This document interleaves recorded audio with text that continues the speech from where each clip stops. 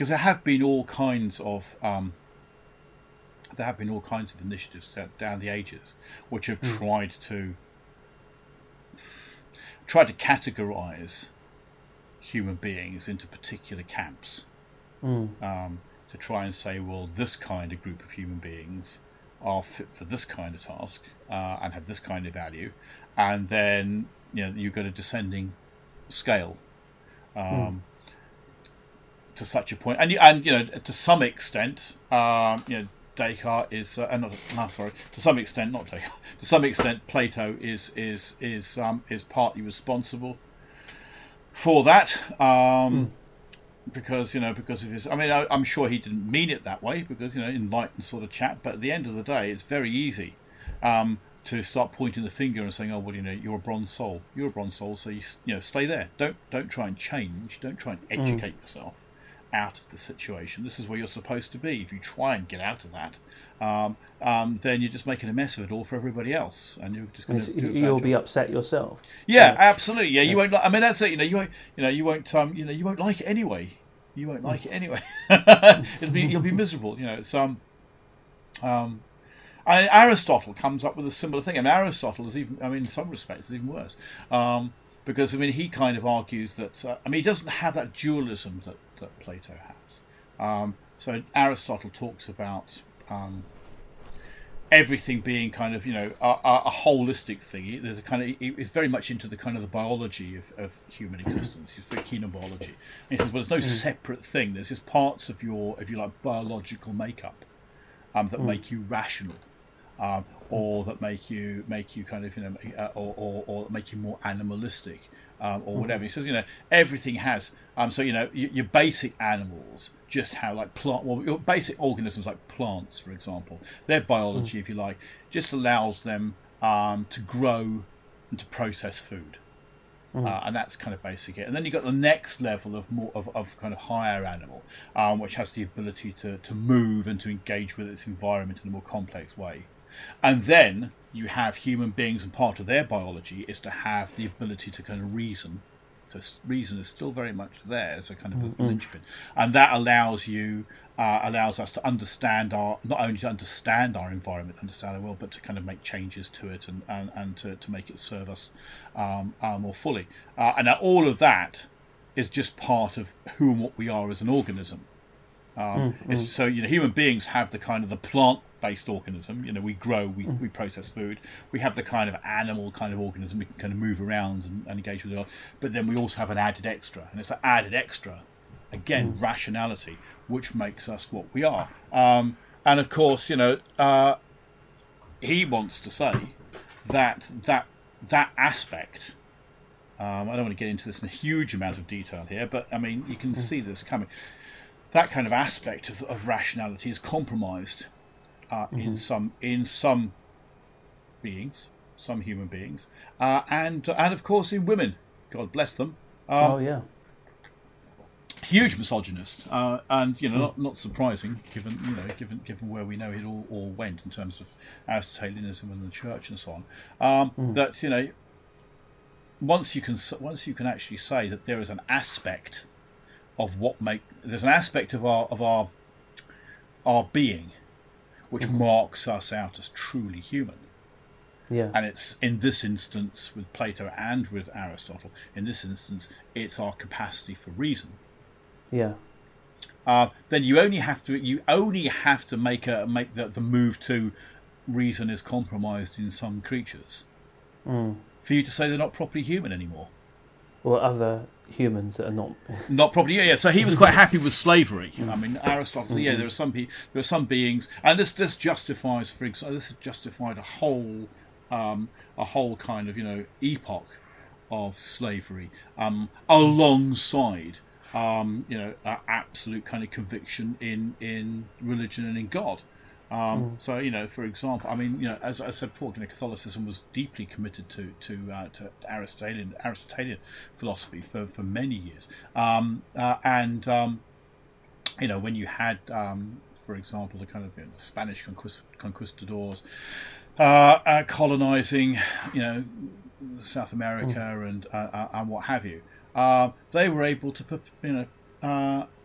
perpetrate all manner of unpleasantness on the indigenous population, because it was kind of, well, they're not really human, are they? They kind of look, they've got that kind of animalistic appearance, and they've got the kind of plant-like ability to kind of process food and eat and grow, and they've got the animalistic ability to kind of move through the world, but they're not rational like we are.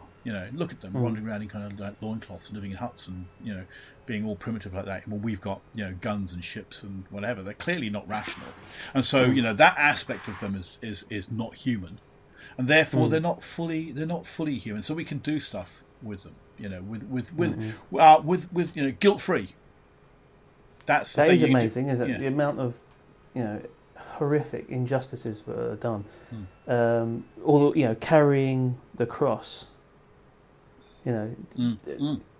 Unspeakable things were done in the name, in that name. Yeah. How did they reconcile that? Because they weren't human. Because they weren't human, absolutely. Yeah. And now, of course, we're living in. Well, one would hope we are living in. They believed they weren't human. Yeah, we're living in somewhat more enlightened times, and now, I think many people would say, well, even entities which are not considered to be human.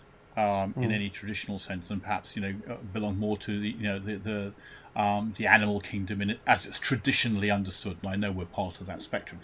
Now we would say, well, in a sense, there's no good reason to cause undue suffering and pain in lower animals. And why would you do that? That's just a nasty thing. We get very upset when we see people, hunting and these awful photographs of hunters who are just going out for pleasure, kind of shooting animals and so on. You just, that's considered to be rather an unpleasant thing. But certainly back then, drawing on the likes of Descartes. Why do I keep saying Descartes? It's not Descartes' fault. Sorry, René. But drawing on the likes of Plato and Aristotle, it was very easy to say, you belong in this category. Either you belong in a category where you're only fit to do this job. You're in a category where your appearance may look human, but clearly you haven't got the full rationality. So you're not actually. You've got Aristotle, and I don't remember this absolutely word perfect, so I can't give you chapter and verse.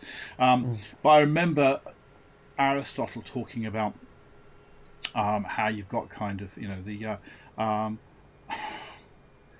how you've got that kind of the earlier kind of more primitive kind of life forms tend to be the kind of squishier ones, like worms and slugs and stuff. And then the kind of the firmer, more muscular, kind of powerful.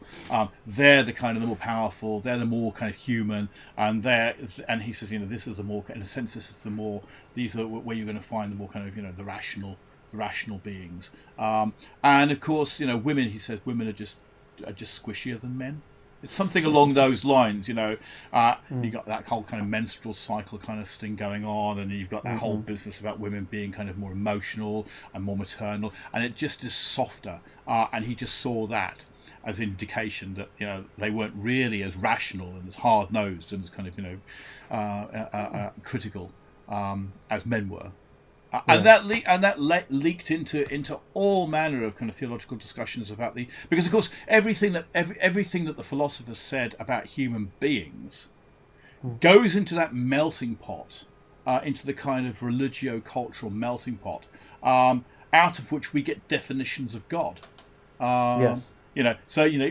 What you tend to find is definitions of God come out of definitions of what it means to be human. So kind of, okay, well, God has to be, so what is a human being? Well, a human being is rational. Human beings create things. They design things. They do these kind of exciting things. Oh, right, okay. Well, God must be at least that, but kind of more so. And so you end up with God being some kind of uber-human, some uber-man. And the man of reason, the man of kind of, which is, and God ends up being kind of a father figure, a patriarchal figure. And that just kind of, that analogy, are kind of what's sometimes known as the analogy of being. So you have a look at human being and you say, well, God is like that being, only bigger. So God clearly has to be rational because he designed the universe. He must be like men. So then you end up deifying masculinity by doing that. And the philosopher, the theologian Karl Barth, who I mentioned previously, actually talks about it should have worked It should have helped in dealing with this, but I don't think it did. Barth talks about the analogy of faith. He says, well, the analogy works fair enough when you're talking about kind of the human realm. So you'll say, okay, well, by analogy, my dog is a bit like me because it gets happy when it sees this, and it's kind of loyal, and it kind of does this. So a dog is a little bit like a human being, and that's I don't know, that machine is a little bit like a human being because it performs similar tasks. But he says you can't make that leap to a different order of existence. You can't say, oh well, human beings are reasonable, rational, creative beings, so God must be like that, only bigger, because you're not actually just going along a scale now that's just going up. You're jumping to a different order of existence, a different kind of ontology. So Barth argued that about, instead of having the analogy of existence, he talked about the analogia fide, the analogy of faith. And he says what you actually have to have first, in a kind of Kierkegaardian sort of sense, is you have to have a prior experience of God. So you have to have some kind of existential encounter with the divine. So you suddenly have this kind of flash of intuition about what God entails. And then you can take that experience and then you can analogize down. So you can say, okay, so human beings maybe are a bit like that, only smaller. So human beings might be a little bit like the way God has revealed himself to us. So you work from the top down rather than from the bottom up, if you see what I mean, roughly. That also seems to be, chimes with Plato as well. It's like this ideal and we're coming down. But also I always think about, the impossibility of trying to think of a different form of life. We can only see through the lens of our humanity. We can only see. We've got a range of colours, and we've got our experience. So if you're trying to think of what God might be, it's inevitable. It's going to be like a human. I do also like that idea about the you have a flash. An experience, an idea of something, because that's something that really fascinates me. Because I think that's true. We have. I'll get into the Wittgenstein a little bit now. There we go. So you've missed us, guys, haven't you? Over the last few weeks. So the our world, our language is the limits of our world.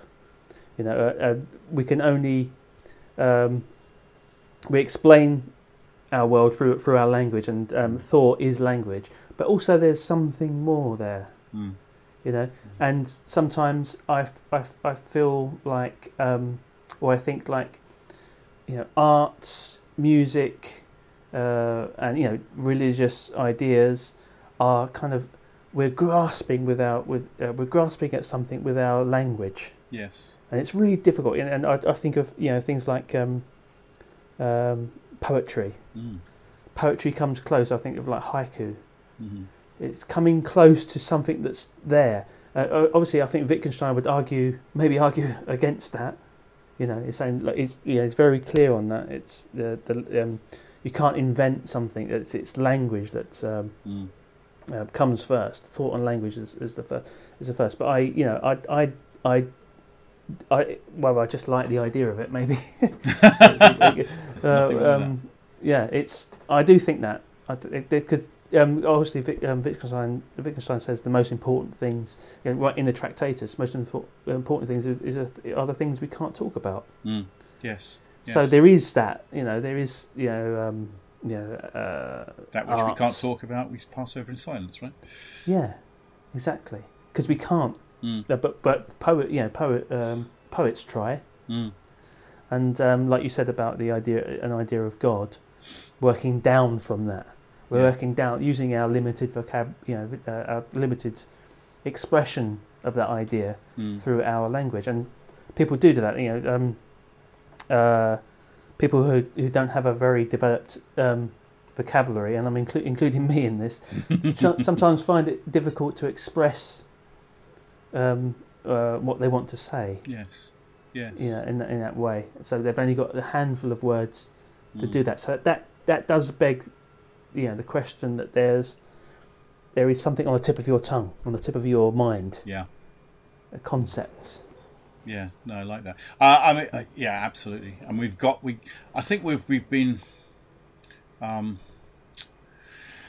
I think, I mean, for all the benefits and for all the kind of the contribution made by, Socrates, Plato, Aristotle, they did set a kind of rational agenda for the understanding of what it means to be human. That we are measured against our capacity to be rational, to think, to cognise. So we put a lot of store, and of course, we define, and that becomes a kind of that becomes the kind of the gold standard for your humanity in a way. And where am I going with this? And as you said, as I said, that then has that kind of that then has that kind of that trajectory into considerations of understandings of God. So God is a being of pure reason, if you like, and then when you start, then it kind of becomes a kind of a cyclical thing, because then when you get traditions saying, well, human beings are in the image of God, if you've already established that the divine image is rationality, because God is rational, then clearly when God creates humanity, the stamp of the divine becomes the ability to think. Now, of course, this raises all manner of complications, because are there things that we are incapable of thinking? Are there things, and not just, I mean, clearly as human beings, I mean, we don't know what we don't know, so it's difficult to get our heads around stuff that we can't get our heads around. But there are people in the world who have not encountered certain phenomena. There are people in the world who perhaps don't have the capacity or the education to think certain thoughts. So to what extent? I mean, Aristotle, for example, argues that he's quite blatant about this. It's kind of, to have a kind of fully realised existence in that kind of rational and that kind of animalistic and that kind of and the kind of the whole range of the whole gamut of what it is to be a human being, the kind of all the passions as well as all the to be kind of fully realised. You can't afford to be stupid and ugly. I mean, he pretty much says this. I mean, it's just scandalous. Because he said, because you kind of need the social structures, you need the external. If external factors are not in your favour, such that it's difficult to make friends easily, it's difficult to understand the world, it's difficult to get the best kind of job, it's difficult to kind of earn enough money to kind of live out the dreams you want. If the external factors are not there, then you can't live the most satisfying life, and the most satisfying life is what both Plato and Aristotle were both down with. What it means to be fully satisfied as a human being is to live the best possible life, a life of virtue and a life of human satisfaction, not just hedonistic. I mean, not just the kind of getting your rocks off and having a good time, but being Aristotle talks very strongly about kind of being active in the world. So it's not just a case of I mean, it's like you can take some pleasure from as we do from listening to music, and you can say, okay, I'm listening to music, that's great, and I'm listening to the bands I like and so on. But Aristotle would say, I mean, that's consumption. You're consuming in the way that a plant would consume food. That's that kind of consumption. The true satisfaction for a human being is to create music, to produce it yourself. To do these things for yourself, and that is what makes us truly human and makes us truly satisfied. Artists say it again and again and again. If you listen to all manner of different types of artists, they say the greatest pleasure they have is doing it. Yes, doing the,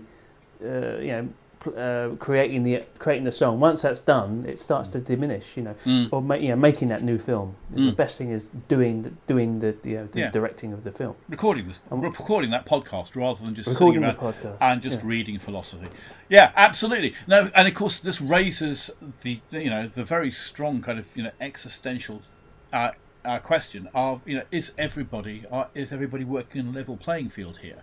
That it's one thing to say that there are that we might have innate abilities. We were talking about this earlier on when we were saying, Plato clearly argues for innate abilities. Some people are just designed to be athletes, and designed to be leaders, designed to be philosophers, designed to be, that's kind of part of your eternal soul. Aristotle is not quite so keen on that. Well, in fact, Aristotle isn't as keen on that. I mean, he denies the dualism that his teacher Plato kind of argued for, and puts much more emphasis on activity in the world. That you kind of create, in a sense, you're creating your humanity in the world by your activities. Now, of course, that raises the question. That are some people in a better position to achieve this than others. So you may all be so biologically, we may all be on a level playing field. Let's just assume, and we're not, because some people are shorter or taller. That some people may have better eyesight. Some people may have better kind of manual dexterity. I don't know. There might be a whole range, as we sort of genetic kind of markers which encourage certain physical abilities over another. But let's just assume for a moment we're all on a level playing field. If you're living in one part of the world rather than another, that's going to determine your access to resources.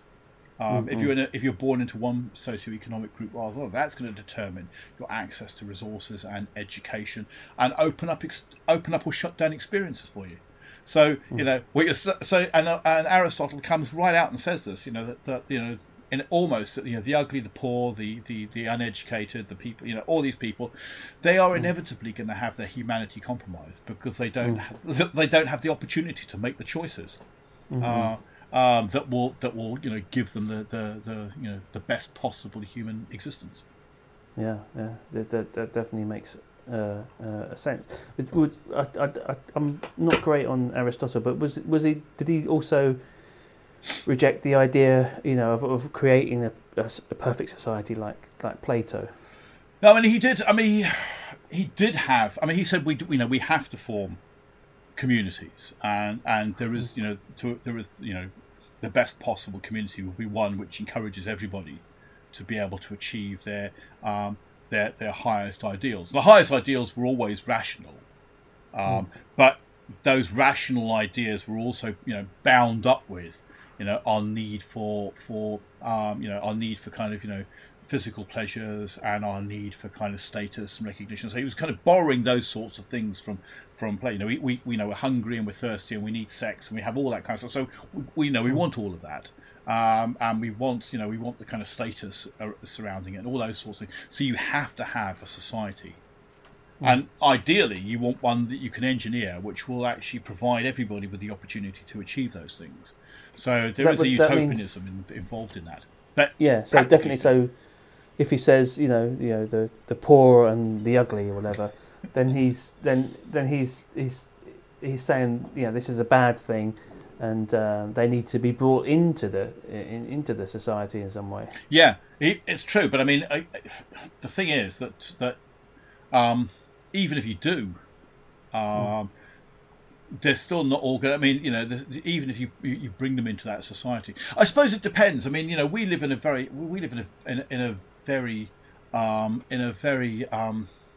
fractured culture where we prejudge and establish kind of demarcation between sections of society on the stupidest criteria.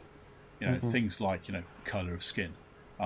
Whether or not you have a penis. I mean, it's just ludicrous things. Maybe there is. Maybe Aristotle is saying, well, if we actually created a society where people just didn't see those things, where that really wasn't an issue, where physical appearance. So you would, I mean, almost like a Orwellian newspeak kind of idea. The word ugly. Would have no significance, would have no meaning. We wouldn't know what it meant because it didn't link up with anything in our experience because everybody just looked different, and there was no standard of kind of you look better than you do. If you had a society which didn't have that spectrum, which is arbitrary, clearly, then maybe you could. Maybe then everybody would be on an equal playing field. And we know in our own culture, people don't get certain jobs because they don't look the right way. They're either the wrong shape, or the wrong colour, or the wrong age, or whatever. And it might be quite nice if to have a republic, or to have a kind of some sort of Aristotelian utopia where all of these different shapes and sizes and colours and physical kind of attributes of human beings were just kind of invisible in the sense of a spectrum of grade. I don't know.